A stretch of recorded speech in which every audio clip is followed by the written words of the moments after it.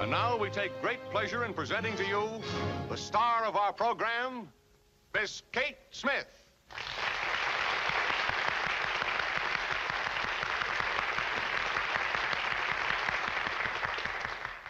Hello, everybody. It is my happy privilege to introduce a new song, God Bless America.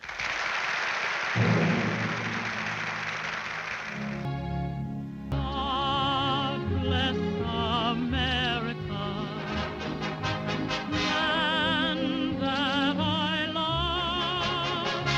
Stand beside her and guide her through the night with a light from above. God bless America. God bless America. Dare we sing this song today while harboring any expectation that God, the holy God of the Bible, would bestow upon us his truest blessings?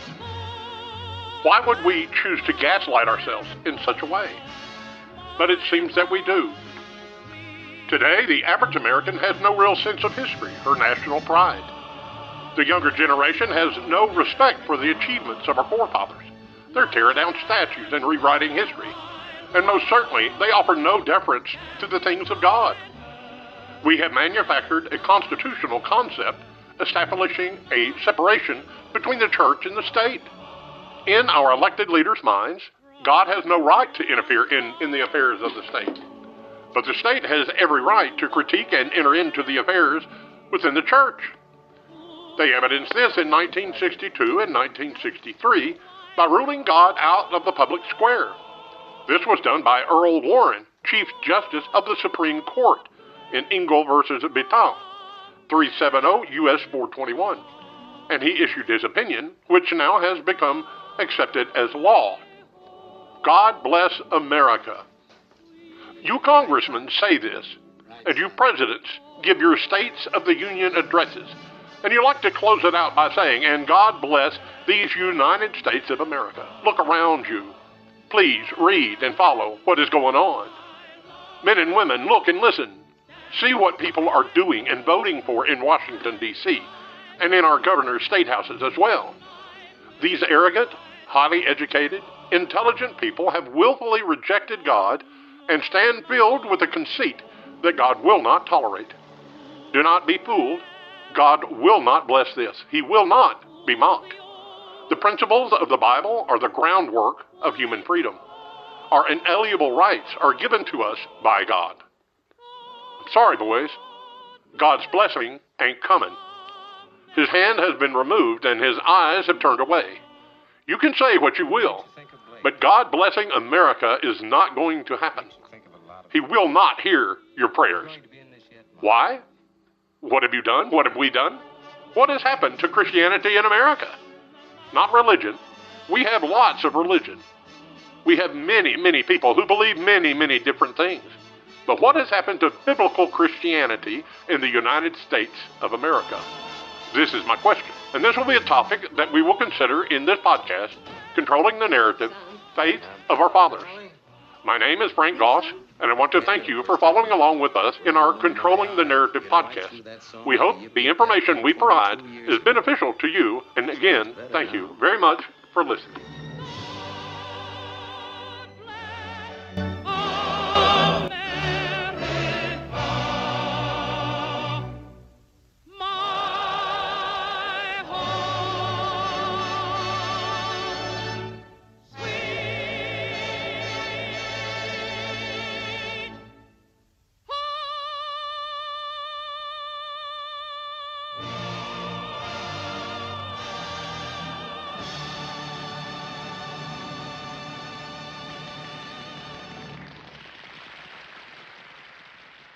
As we look back and consider the history of the United States of America, we see that the original settlers here came out of a time when kings and queens controlled thought and life principles. When they arrived, they were free from governmental regulations, and over time, these few faithful people created something new, something the world had never seen before: true religious freedom. They opened the door to enormous diversity in religious expression. These few faithful souls established a foundation on which others would build. These men held a faith that set the standard in the New World.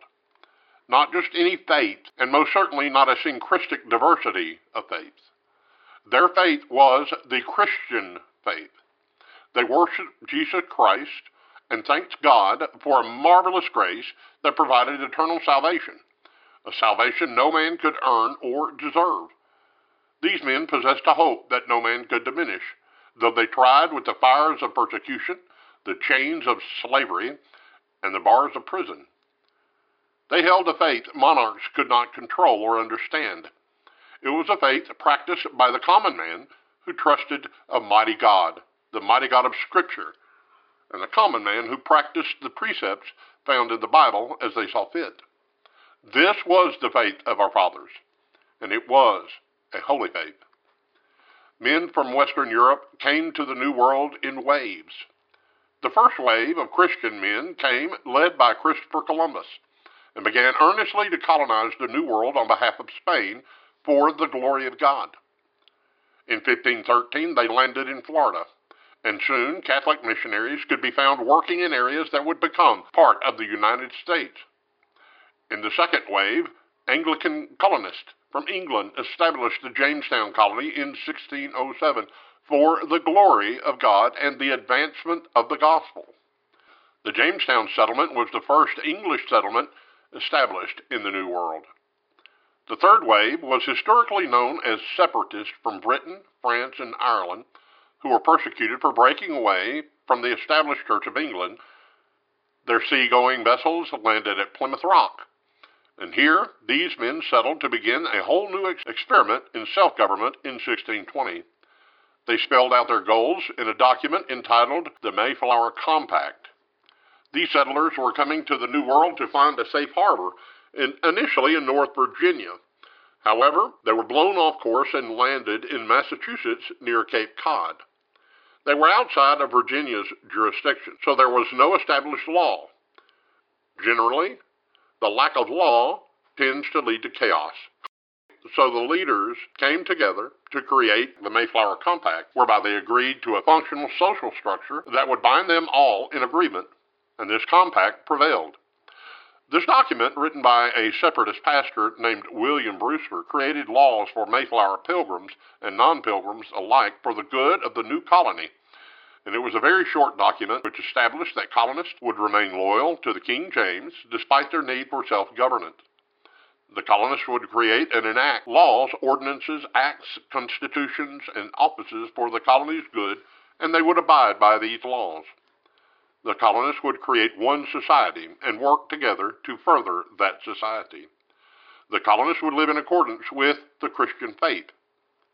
One now famous colonist who signed the Mayflower Compact was Miles Standish.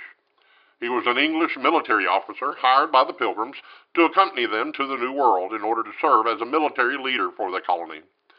Standish played an essential role in enforcing the new laws and protecting colonists against unfriendly Native Americans. The Mayflower Compact was vital because it was the first document to establish self-government in the New World. It was simple and it was concise, and it remained active for 71 years until 1691, when Plymouth Colony became part of the Massachusetts Bay Colony. It was an early, successful attempt at democracy, and it undoubtedly played a role in the future colonists seeking permanent independence from British rule and shaping the nation that eventually became known as the United States of America. It is noted that in the first sentence penned, God was invoked and cited and recognized, and recognition is given to the grace of God that allowed the voyage to be taken. Further, it was mentioned that this work was undertaken for the glory of God and the advancement of the Christian faith. The compact consisted of 3 paragraphs, was presented and consented to by the leaders, and was signed at Cape Cod on November 11, 1620. There were 102 passengers that sailed from England. They passed over 3,000 miles of open ocean in cramped, small vessels.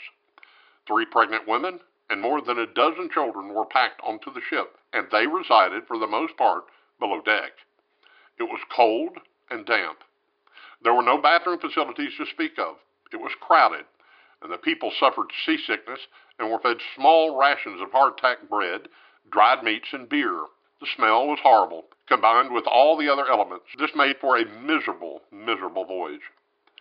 The Mayflower was not a passenger ship, nothing that we would consider seaworthy today. It was a cargo vessel meant to haul lumber, spices, fish, and wine. It was a trade ship. The boat's design was for short trips along the European coastline for trading purposes, not for passengers. It was not built to handle the strong winds of the North Atlantic. With the smell, with the small rations of food, the meager meals, the stench, and the sickness, the trip was painfully slow, taking over 2 months. This particular voyage to America was not taken as an escape from religious persecution, as many people think. The persecution experienced in England came under Queen Mary, not Queen Mary of Scots, but Queen Mary, Henry VIII's daughter. This Queen Mary slaughtered many of her fellow countrymen simply because they were Protestant. During this period, many of the Protestants withdrew from identifying with the Roman Catholic Church and held tightly to the doctrinal positions put forth by John Calvin of France. A community of Protestant believers organized and held clandestine services that were not allowed under the rule of Queen Mary.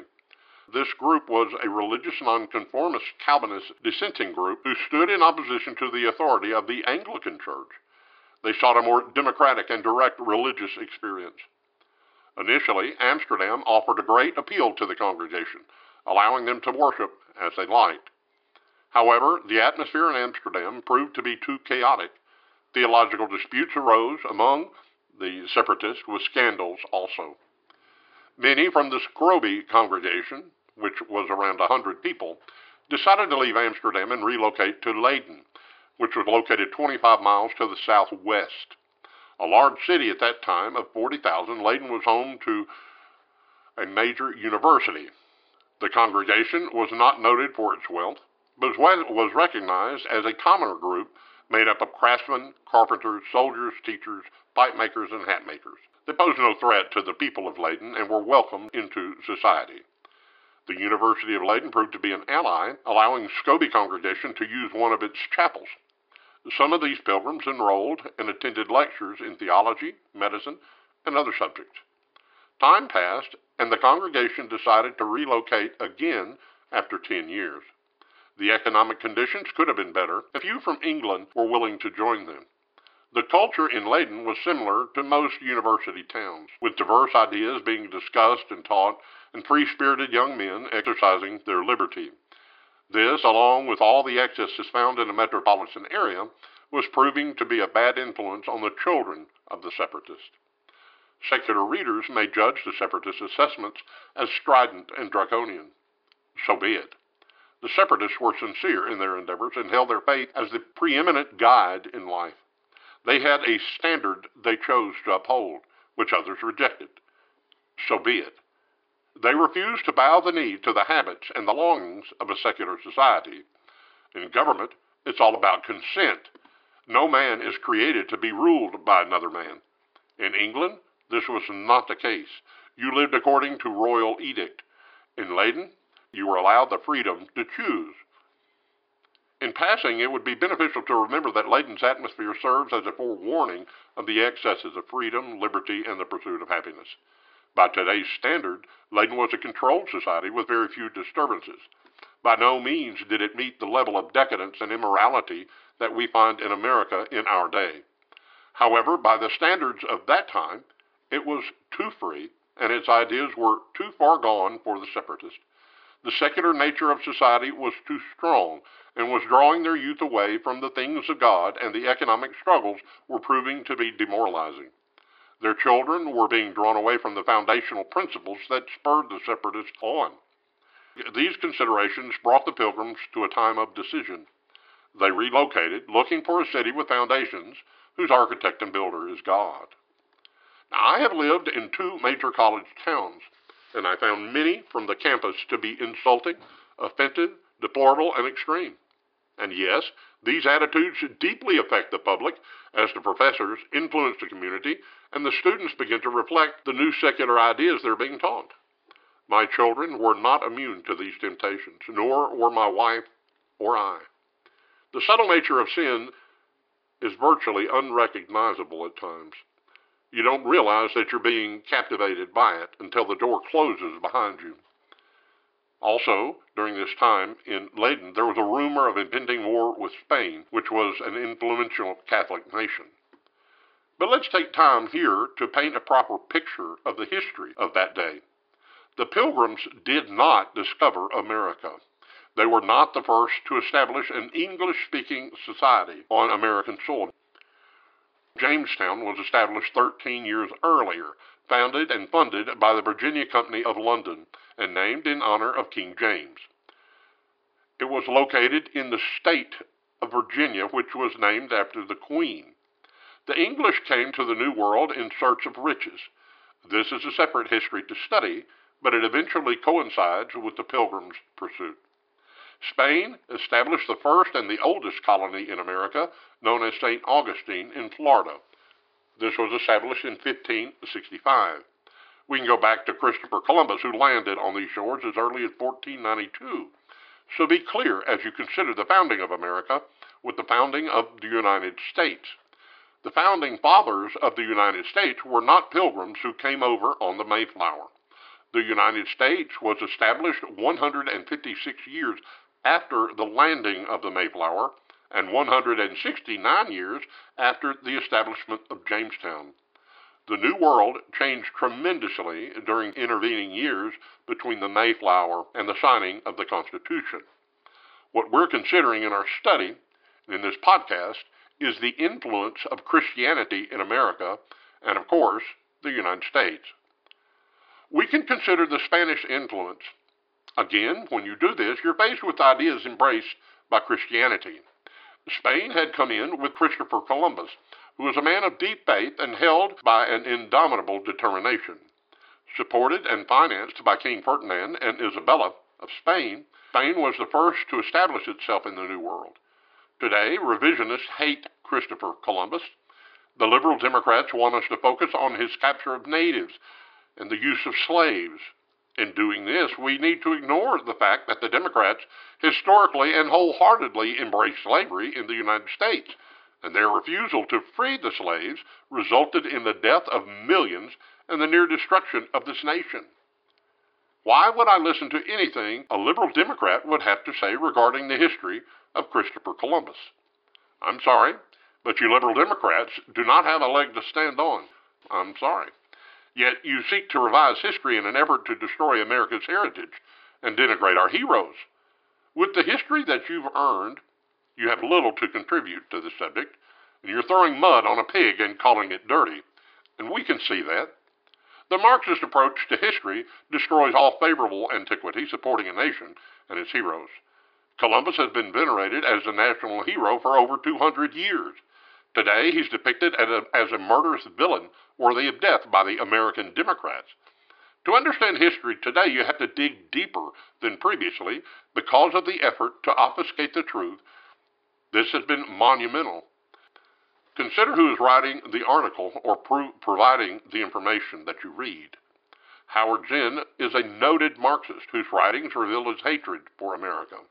Vox has provided its opinion regarding Christopher Columbus, and Vox is notorious for its progressive political lean. Progressive ideology is built on Marxist Hegelian philosophical underpinning. The Guardian, a British journal, is considered to be a liberal publication promoting the socialist views of the nation. Most American historical outlets in America today are extremely progressive. Conservative outlets on history are rare, and you must look carefully if you're to find them. The Southern Poverty Law Center has become a beacon for determining who is a hate group in America and who is not. The Southern Poverty Law Center is noted for targeting Christian conservative organizations as hate mongers and extremists. If any organization is anti-homosexual, LGBTQ ad infinitum, anti-socialist, anti-Marxist, or anti-liberal, they are earmarked as a hate group and are to be avoided. One of their main targets is Christian conservative. So realize that as you research Christian history in America, you will find many historians gaslighting the American public, a plethora of false flags, and any number of outright misrepresentation and lies regarding history, biography, science, doctrinal positions, personal conduct, and recordings of actual events. What I'm saying is this: 90% of what you read, hear, or see regarding Christianity or American history has been dramatically distorted and misrepresented. Essentially, it's a lie. To find the truth regarding history on any subject, you must dig more profoundly than the local library or Time magazine. We live in an age where the government tells you what to believe, and a large percentage of the public cooperates. Churches follow woke ideologies today to present themselves as relevant in a worldly, secular society. Pastors strut across the stage, slapping their chest and announcing that they are God Almighty. Seminaries are bowing to the concept of white supremacy and critical race theory because it's academic and it sounds intellectual. J.D. Greer, the past president of the largest Protestant organization in the world, tells his people that God only whispers about the sin of homosexuality, and so should we. All the while, the Marxist Democrats have co-opted the national educational complex from preschool to university-level training. As a nation, we accept the perversions as unavoidable social norms. We pay to watch movies promoting these perversions. We send our children to government indoctrination centers and complain when they begin to react according to the principles that they're being taught. We show little concern and project the attitude that we can cope with these things. We can tolerate. We can stand up and maintain our convictions in the midst of the storm. We believe we're holding the line in a faithful manner as our churches are being vacated, our faith is being watered down, and the standards within the churches are being lowered to the lowest level. What you don't know is that the majority of the religious view in America, which was 90% Christian at one time, is now dominantly syncretic, and that the youth of our day, the millennials, are substantially more likely than previous American generations to reject biblical principles in favor of more worldly spiritual perspectives and practices. Wicca, for an example, is one of the fastest growing religions in America, and Wicca is nothing more than paganism and witchcraft combined. While 63% of Americans profess themselves to be Christian, which is 210 million people, only 6%, or 3.5 million, truly hold to a biblical worldview. They believe the Bible is truly the Word of God and that Jesus Christ truly rose from the dead.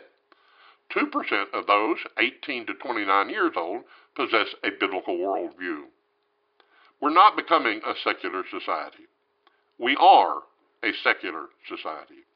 We should not be surprised to see a dramatic drop in church attendance, spiritual principles being practiced, or biblical principles being honored and respected. And we say that, according to our historical understanding, the Separatists were too strict and draconian. The Pilgrims were excessive in their religious practice. These were the founders, the first to come to this land. These are the ones who stood through the trials and the struggles of persecution and imprisonment. They had a concept of freedom that they pursued, they fought for, they sacrificed, and died to attain. They built this nation on the bedrock of true Christianity, and our nation has flourished. You are listening to Vintage Broadcasting, our new podcast, Controlling the Narrative, Faith of Our Fathers. In this podcast, we're asking the question, why is Christianity fading in America? As always, we hope this information has been beneficial to you and helps you understand the history that has brought us to where we find ourselves today. As always, thank you very much for listening.